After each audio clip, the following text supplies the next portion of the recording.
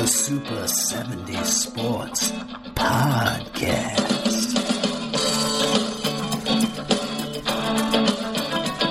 Oh, hell yeah. Welcome to the Super 70 Sports Podcast. I'm Ricky Cobb, and we are back with an episode of this podcast today that I can only describe as historic. You know, if you were making a list of the entertainers who are most closely associated with the 1970s, my guest today has to be right near the top.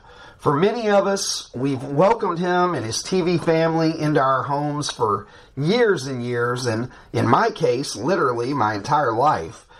The Brady Bunch remains, even after all these decades, my favorite television show, hands down, and largely that's because of what it meant to me growing up an only child in a single-parent household, and the kids on that show, those brothers and sisters, they were the family that I never had in some respects, and I don't want to go all too deeply with you into that, but it's meaningful, these relationships that we feel that we forge over time when actors and actresses are on our television screen day after day and year after year. And certainly for me, coming in from school in the afternoons, the Brady Bunch was a huge part of my daily routine for many years.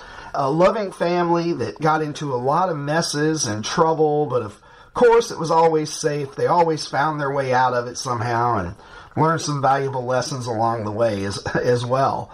My guest today was the coolest Brady kid by far. I mean, come on, the older brother. I think he was the barometer of early to mid-70s teenage cool. Just an iconic character from an iconic show. Joining me now on the Super 70 Sports Hotline, one of the most beloved actors in the history of television and the grooviest cat to ever don a pair of bell-bottoms, Mr. Barry Williams. Barry, how are you?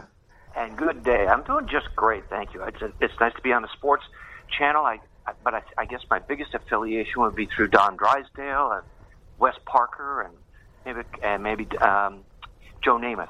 Well, you guys had the advantage being a TV family. Just every famous sports guy just came through town. That never happened in my neighborhood. Well, it didn't happen in my neighborhood too, but it did happen at Paramount Studios where we filmed.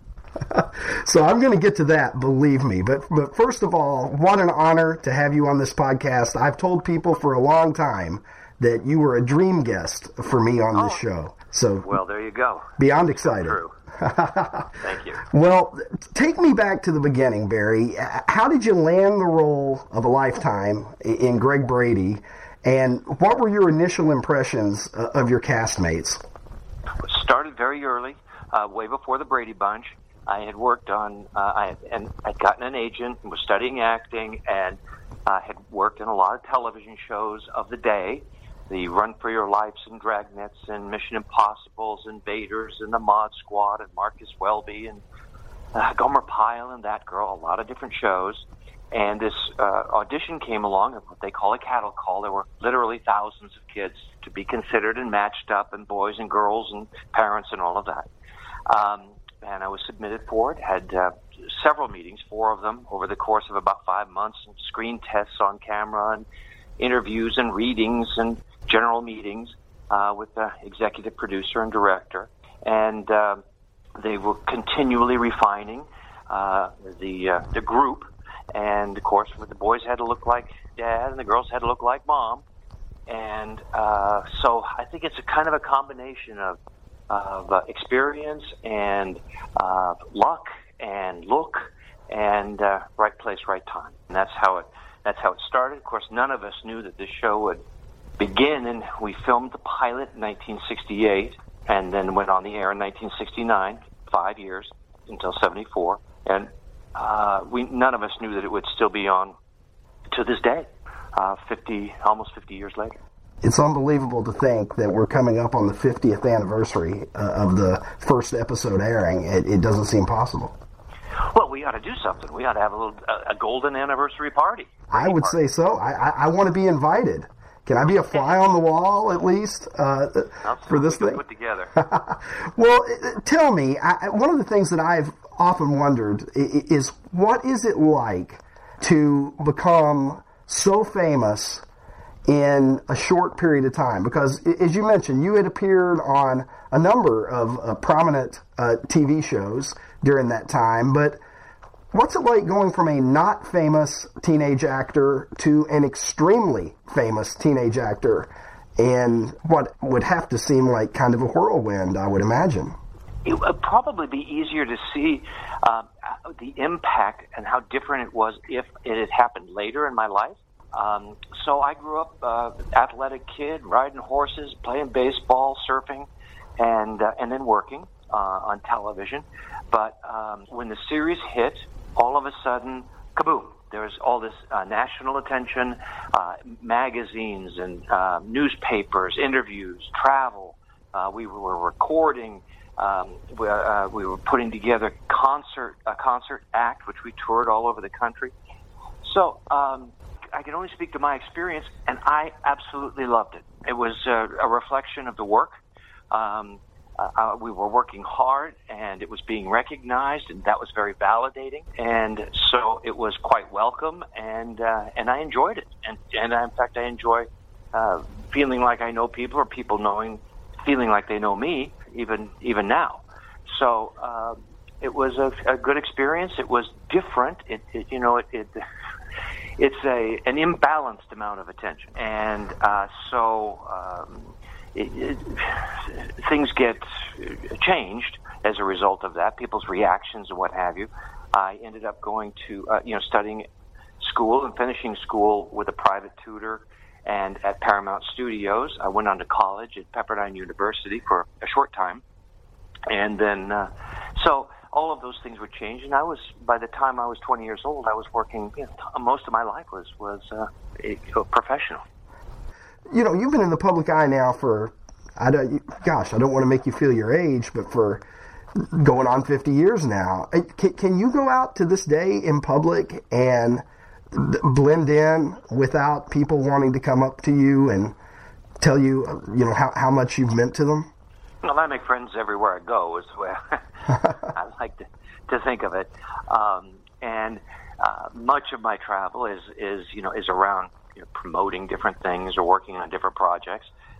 And when you attach the name Brady Bunch, even people that say they haven't watched the Brady Bunch, a couple of minutes later generally will ask me a question like, I never saw that Brady Bunch show. Oh, by the way, how's Alice? That kind of thing. With all the reinforcement, the many, many years of being on the air, never being off the air completely, it still airs on classic TV shows all over the country. People are pretty familiar with the brand and the character. How much did syndication play into it being such a phenomenon? Because I was born in 1971, so I was 2.5 years old when your last episode aired in 1974. And I was really a kid who picked up on it in syndication. It was on in the afternoons on, I think, TBS and, everywhere else, too, for that matter, at one time or another through the years. And so it became a part of my daily routine. You'd come in from school, I'd watch the Brady Bunch. I'd flip it over to another channel, watch another episode of the Brady Bunch. Was syndication something that just took something that was already popular and blew it up to another level? Well, I think you've explained that reality very, very well, and that's precisely what happened. No one could have imagined that when we were making the show that there would be a way and an outlet and channels, networks where you could view a show basically in perpetuity. So that is what's responsible for the multi-generational familiarity. That's a tremendous amount of reinforcement with one show. I mean, like millions and millions of half hours, over 33 million half hours of television. And so as time has gone on, as you go from the 4th to the 5th to the 6th grade, you've got another group coming up from 4th and the 5th and the 6th grade, and everybody's watching, or many people are watching the show, which has reinforced it and created a very strong association. Absolutely. And new Brady Bunch fans are being made all the time, I would venture to say. I even have 2 kids that would agree with you. Well, at the top, you mentioned some of the sports stars that came through, such as Wes Parker, Deacon Jones is another one, Don Drysdale, Joe Namath, obviously. The episode, The Dropout, where Don Drysdale just conveniently, Mike is designing a house for him, so Don just drops by, Big D, and takes an interest in your pitching, gives you some encouragement, and you get stars in your eyes, being a bonus baby. What was it like meeting Don Drysdale, and what was it like for you just as a kid seeing these, mega star athletes coming by? Were you starstruck by these guys at that time in your life? Completely. I mean, completely starstruck. These were the icons, the legends of the sports world. We knew it. Don had just finished yet another World Series and had retired from the LA Dodgers not long before. He was an imposing figure, 6'4", I believe. Big guy, and, yeah. Yeah, very, very tall, very strong, and he was one of the most feared pitchers in all of baseball at the time. I believe it was he who had the one of mine, two of yours philosophies, and who gets hit with a That's a fact. pitch. That's a fact. He and Bob Gibson are the 2 guys that they talk about the most, that they would not hesitate to knock you down or stick one in your ribs if they felt that it was called for. But in comes one of the nicest people I've ever met. Absolutely no ego or pretentiousness. He was not just friendly, but he didn't run and hide in his dressing room between takes. He would have my Brady Bunch brothers, Peter and Bobby, come out, would play catch in between. He literally did show me how he fingered the ball and held the ball for a curve ball and fastball. Wow. Just really, really a nice guy. We were just thrilled. Another thing about that, if I may. Sure. I recently saw that episode, and my son is 15, and he's looking at what he wants to be, and he lives most of the time in New York, and so he's a big Yankee fan. He thinks he might want to be a baseball player. And I was watching the show, the Brady Show, with Don Drysdale, and Don was going into what the life of a baseball player is like, the travel, how hard it is on the family, the schedule, how you really amount to not who you are, but what your stats tell the ball team owners you are. And he didn't paint a real rosy picture of the life of a professional baseball player. And I want my son to be sure and catch that episode again, so he understands the reality of it too. Yeah, it's just so incredible as I look back on this. Namath, for instance, Joe Namath, who is to this day is an incredible star in the world of sports. But in 1973, there were few, if any, bigger stars in the world of sports than Joe Willie Namath. I've got to imagine that was quite a stir on the set when you guys landed him for the guest spot. Yes, especially for Florence Henderson. So that was a big thrill too, and the same with Joe in terms of attitude and friendliness and accessibility and playing catch. And I see Joe from time to time now, and maybe 10, 15 years ago I hadn't seen him quite a while, and I was wondering if he'd even remembered. Oh my gosh, he remembers the day, he remembers the part, he remembers where we were, and his daughter, I think in her 20s now, is a big fan of the Brady Bunch too. So that's been and is still very much an active part of his memory. Well, that's tremendous. The athletes, obviously, for me, growing up as a sports fan, I always enjoyed those episodes, and I think for many of us, some of the most favorite episodes through the years were the vacation episodes. Definitely. You guys, for us too. Oh, yeah. You guys took the best vacations. They were usually fraught with drama and unexpected things that were going on, but you guys knew that they would all work out. We did, and you guys looked like you had so much fun. How do you rank the vacations just from the standpoint of being an actor and going to these places and getting to do some neat stuff? Well, there were three major trips. One was to Cincinnati's Kings Island. That would probably be 3, and number 2 would be the Grand Canyon, and number 1 would, of course, be the 3-part episode that we did from Oahu in Hawaii. Because I was surfing and we were outdoors, and that was pretty much as good as it gets for a surfer. And the only thing I've been longer than Greg Brady is a surfer. And when we were out filming there, we had rented the whole beach from the city and all of the and the waves, and we had a production team out there, so we're out there with paid extras as surfers, and pretty much Greg had any choice of waves he wanted. Hold on, guys, I got this one, thanks. I'll have the whole wave to myself. It was very special. Well, it was a pretty good showcase for you too, because for people who wouldn't have had any idea that you possessed that ability, I think everybody was watching it saying, whoa, Greg doesn't have a stunt guy here, he's really out there doing it. Right, and actually that was written in for me, so there's a little backstory to that one. When I read the script, they knew that I was a surfer, but they wanted to use a stunt double, and I went in and pled my case, and I embellished it, I will admit. And I told them that I was, an award-winning champion surfer on many different contests, and I certainly was, could surf pretty well, but I thought maybe they would be more it would be more assuring if they thought I'd won contests. And they finally agreed to let me surf.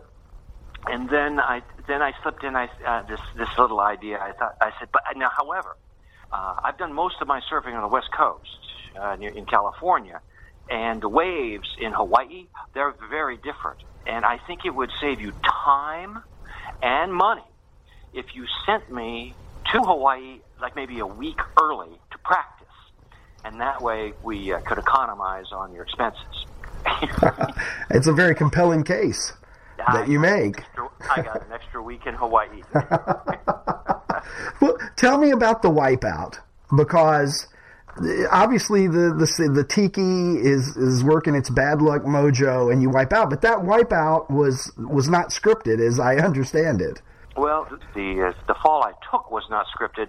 The wipeout was. I mean, we knew the character Greg was going to wipe out, and it was because of the bad luck of the tiki and what have you. What we didn't prepare for was the shooting schedule was much longer, took much more time than they had allotted anyway for other reasons. And the tides changed.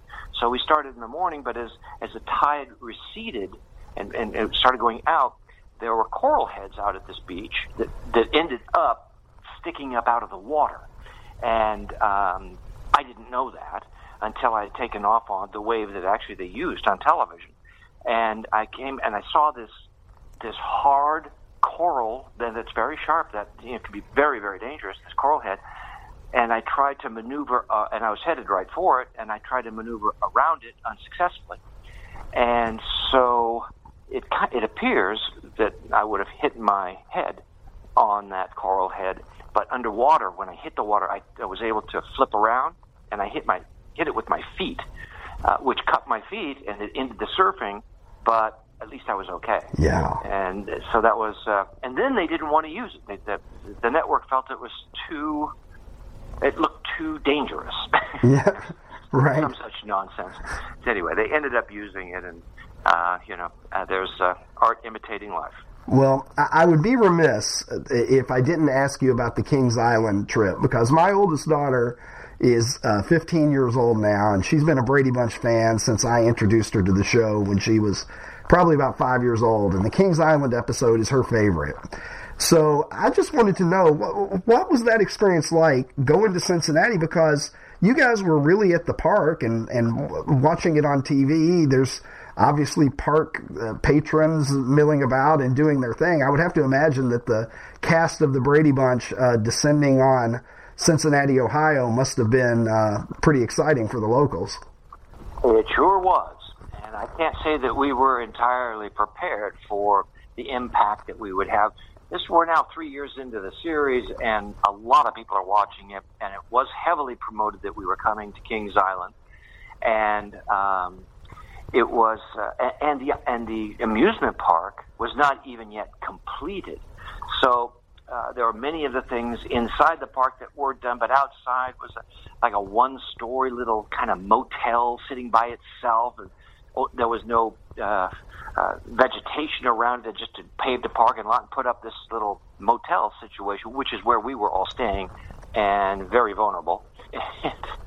And people that were visiting the park knew we were staying there, so they would come by and try and check out, Marcia Brady when she was changing clothes or getting ready, or to see what Jan Brady looked like when she was taking a nap or sleep, that kind of thing, as well as at the park itself. I wrote Growing Up Brady, kind of detailing that experience, and I called the chapter In a Fishbowl. And that about sums it up.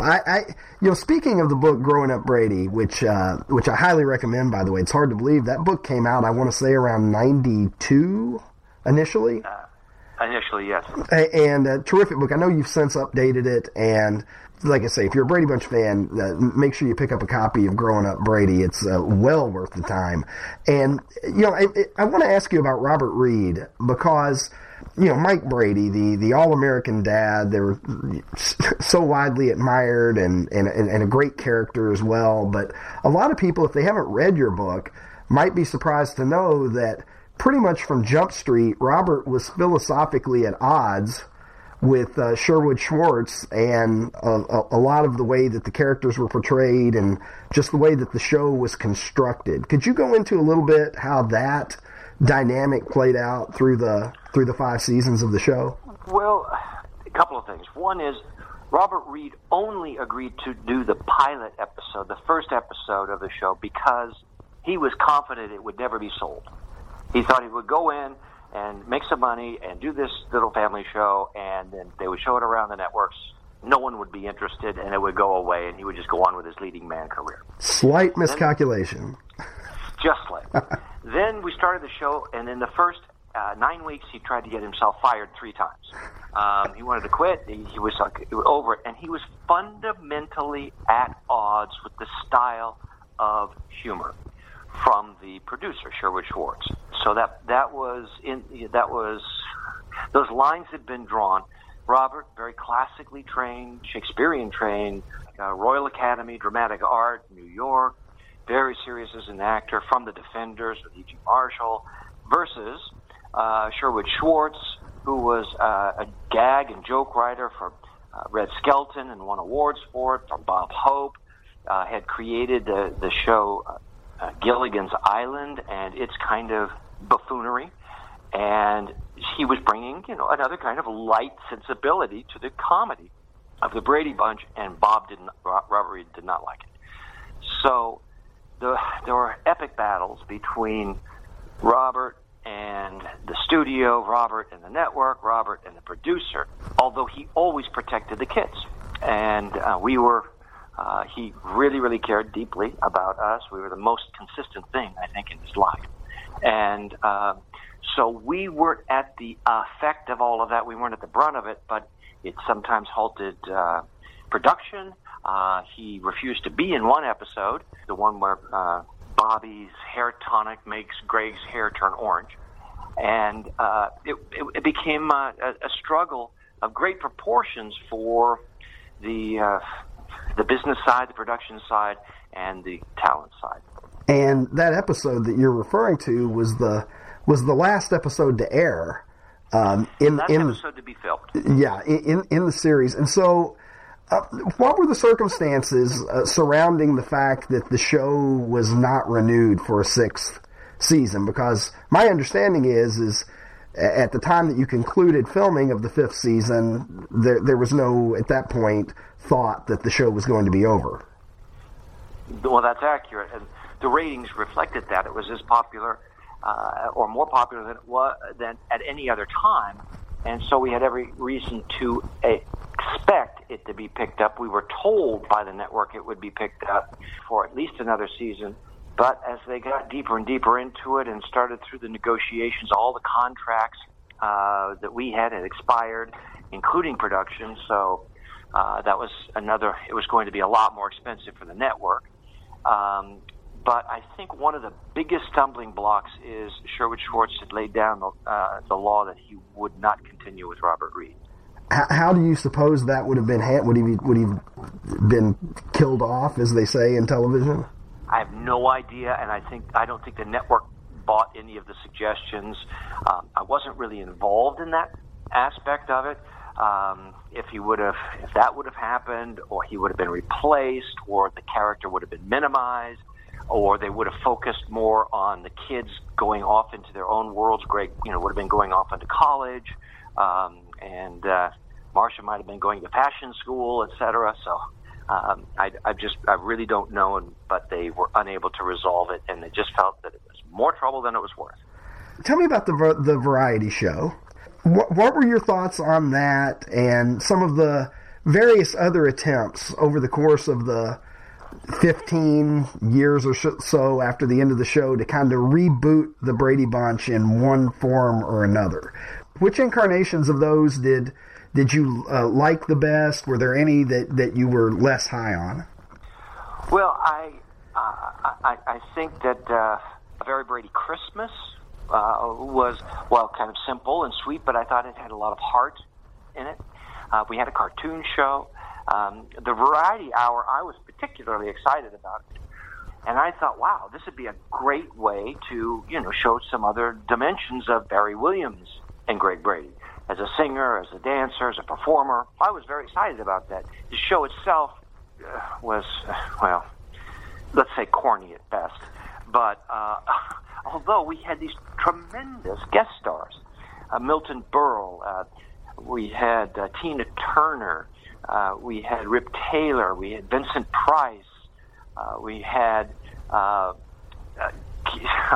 it just didn't stop. Rich Little was one of our guests, the impressionist, and so that was very exciting. It just was kind of in a format that was of the day and silly.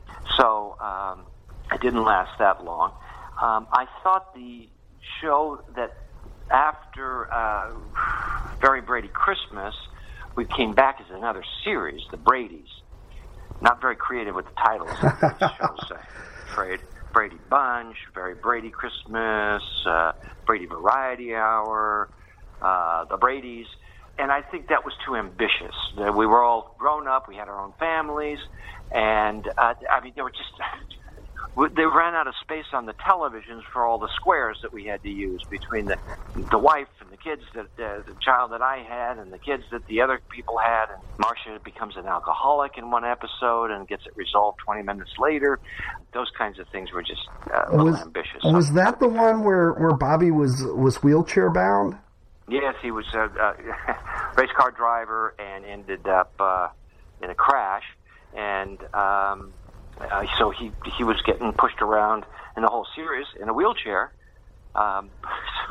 It's a little too heavy. A little too much. Nobody wanted to see Bobby paralyzed. Right. So it's for what we go to the Bradys for. That's not. That wasn't hitting the right tone, I don't think.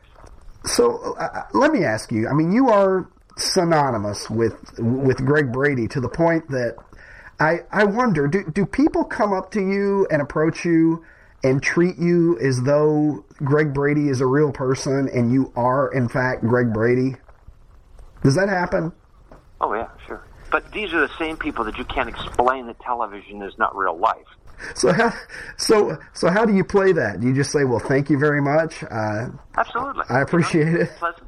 Yeah, it'd be pleasant, and I try and look at it from what they're seeing. I mean, it's really not about me. They're not really responding to me. They're responding to their association and identification with the character that I played on television. So that's what they're seeing. So I kind of have to be that I try and be pleasant and nice, and it's kind of like objectualizing a lot, and people are nice anyway, and that helps.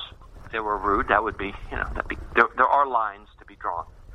It would be awkward, but I suppose when you've dealt with it numerous times, you just get used to it like anything else.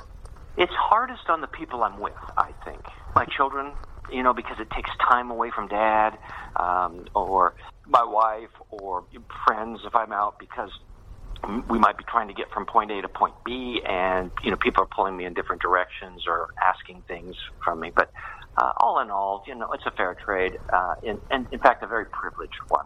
I'm very grateful to the show and being a part of it, and I'm still working. Well, let me hit the lightning round here with you. I got a few more questions, and then I want to get into the things that you've got going on today. So this is kind of all over the place. Just consider this a Brady-obsessed fan just springing a few random questions on you. Favorite episode? Johnny Bravo. Greg Brady was offered the job as the rock star we all knew he should have been and was, and that was a fun episode. Here's one. This is one I've always wondered about. You are her TV son. What did Carol do all day? You had Alice taking care of a lot of the nuts and bolts. Mike is obviously hard at work on his architecture. What was Carol doing just on an average weekday when the kids were in school, you think? Arts and crafts. I know everybody was into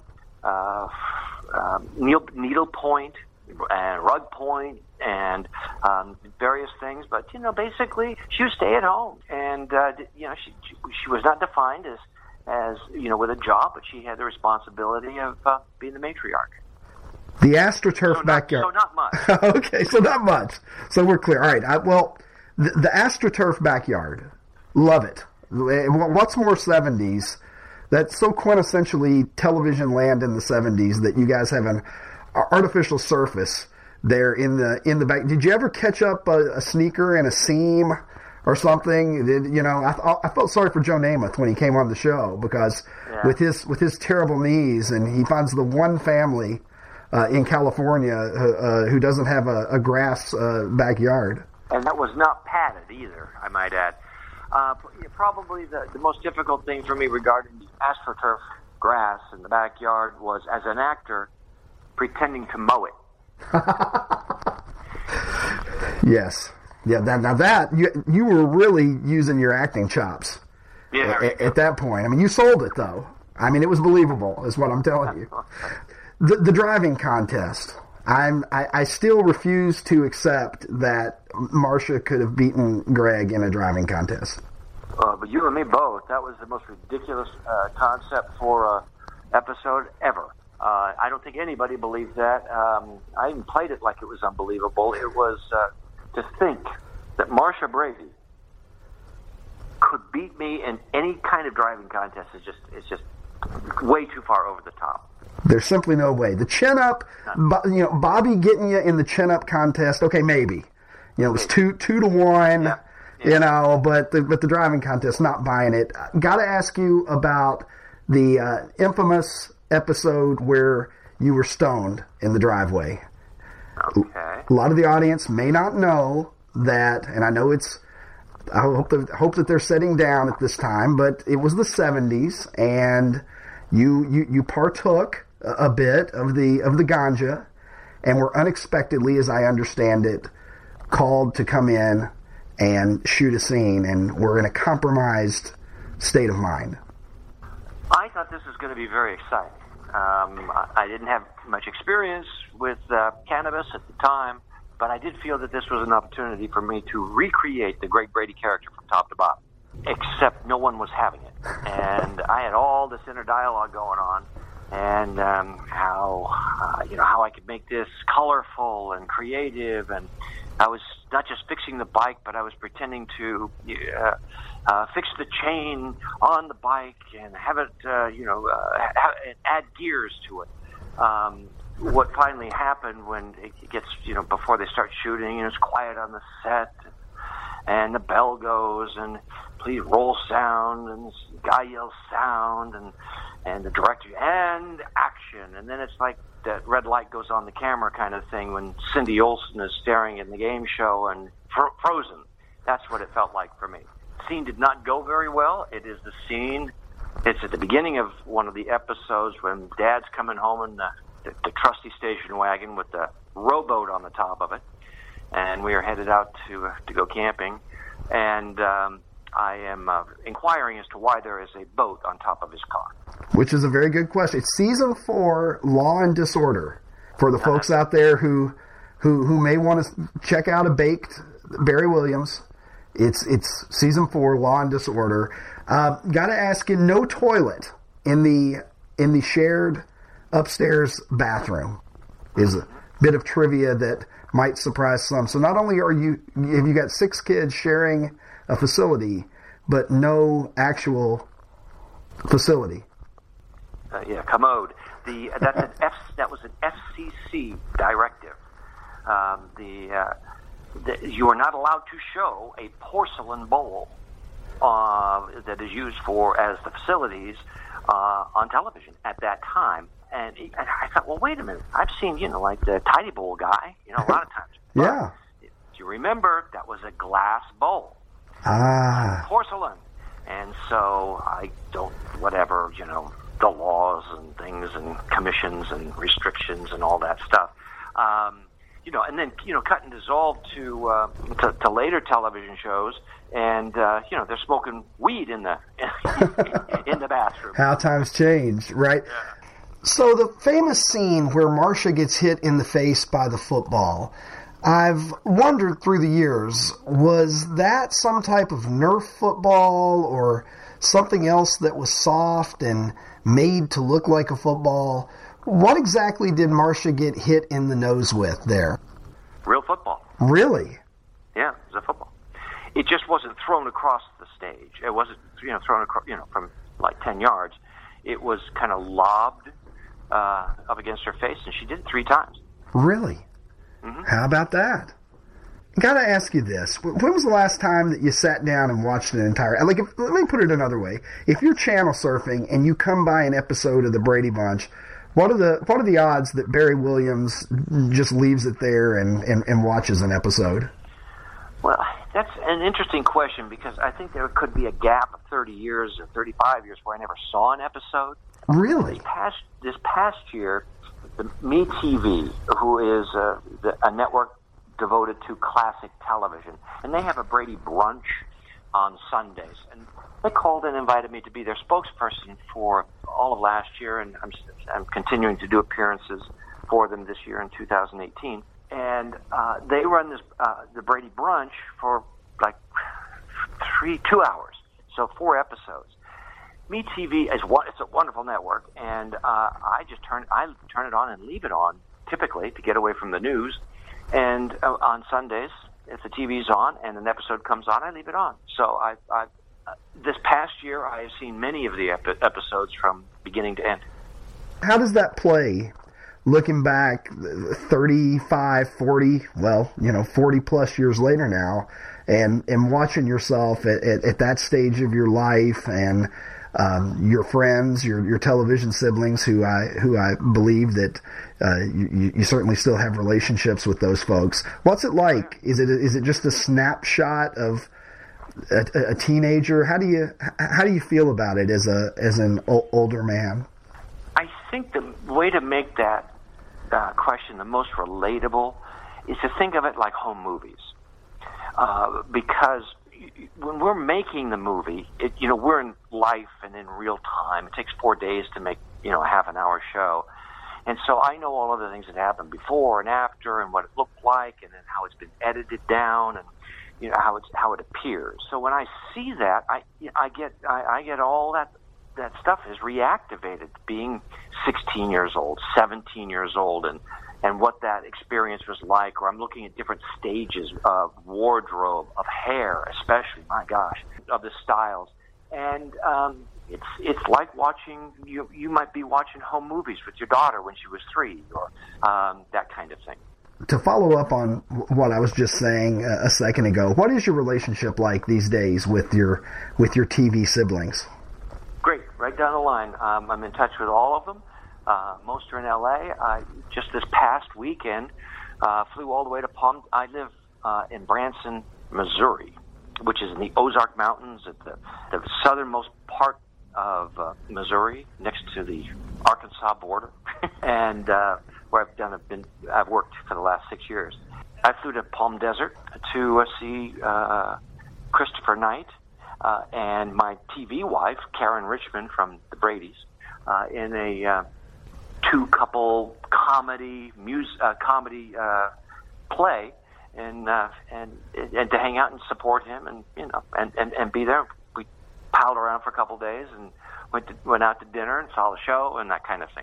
So we get together for various things, whether personal appearances or, in this case, just personal reasons, quite often. Chris also came to Branson when I got married this past July. That's terrific. Why is that so heartwarming to all of us who are fans of the show? I think people, and I do too, I think people want to know or be reassured that what they're watching has some, and the chemistry that we see on television is real.